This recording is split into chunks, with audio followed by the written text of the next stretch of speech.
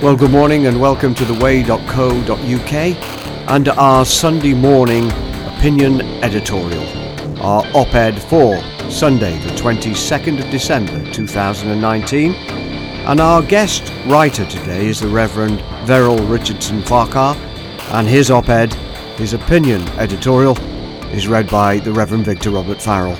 His title for this morning's op-ed is an intriguing one: Does the Western Church have a Marxist elite? It reads as follows.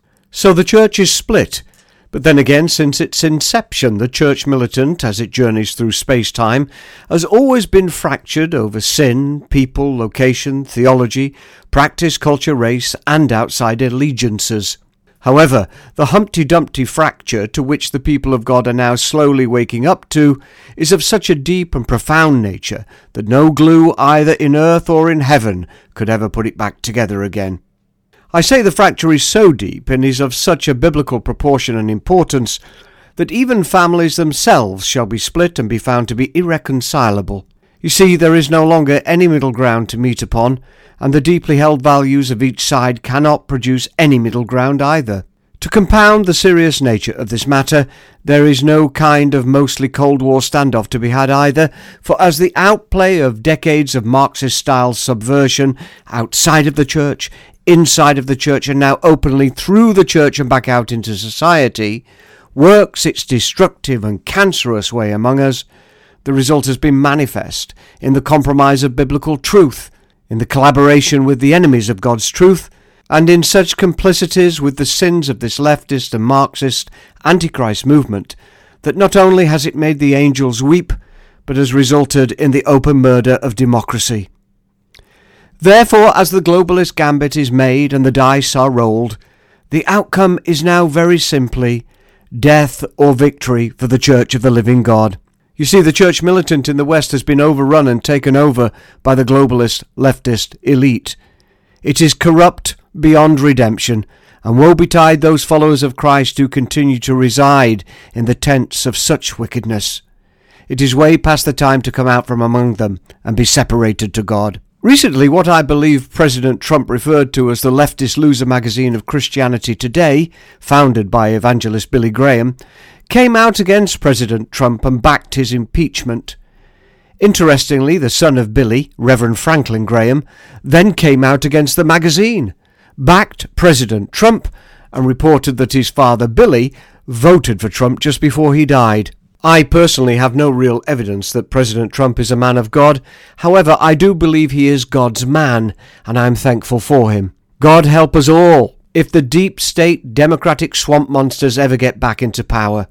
Hillary and her mob have, and always will be, Antichrist supporters of the murder of millions of children. They are a pack of rabid Rottweilers intent on power at all costs, and I tell you now, you never drop a poodle in the middle of a pack of Rottweilers. Nope, you drop an orange crocodile and let the chomping begin.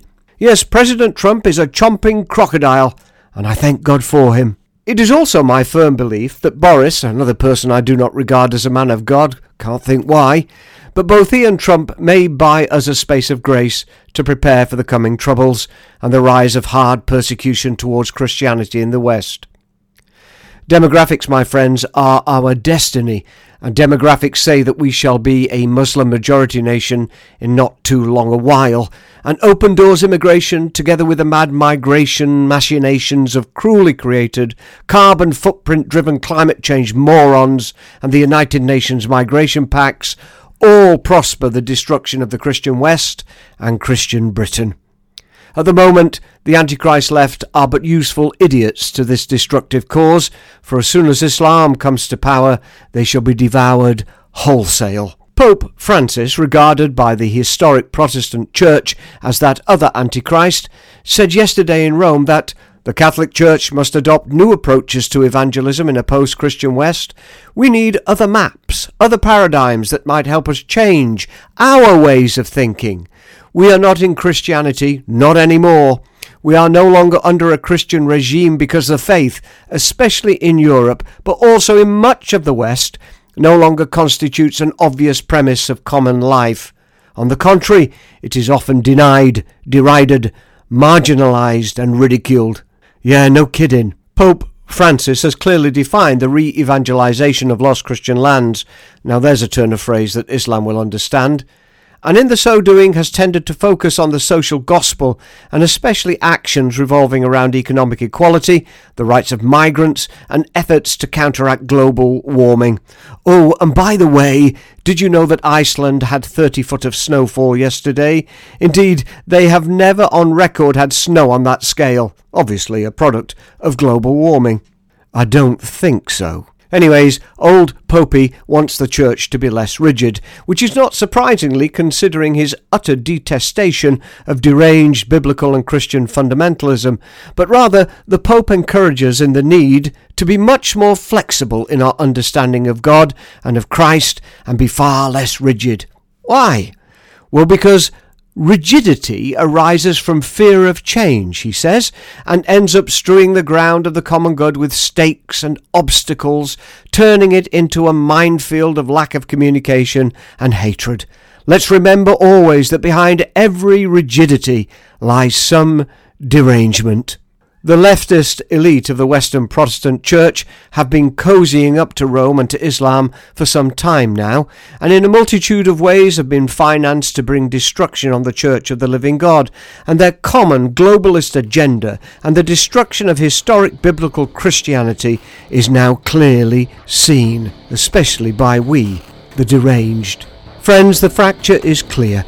The battle lines are drawn, so choose your side and fight. For as I said at the beginning, for the Church in the West, it is now a choice of either death or victory. And that op-ed was written by the Reverend Verrill Richardson Farquhar, published today at 6 a.m. 22nd of December 2019. Please note that as with all op-eds, the views expressed do not necessarily reflect those views held by the editorial board of theway.co.uk, and also may not necessarily be based upon the facts of the matter written about, but rather remain solely the opinion of the writer. This is Victor Robert Farrell signing off for Sunday's op-ed and inviting you to get behind us as a platform with your prayerful and financial support. You can give today at www.give66.com. That's www.give66.com. And as we are setting up our studio and our writing base and our communication base, I hope you'll be part of this new endeavour for theway.co.uk.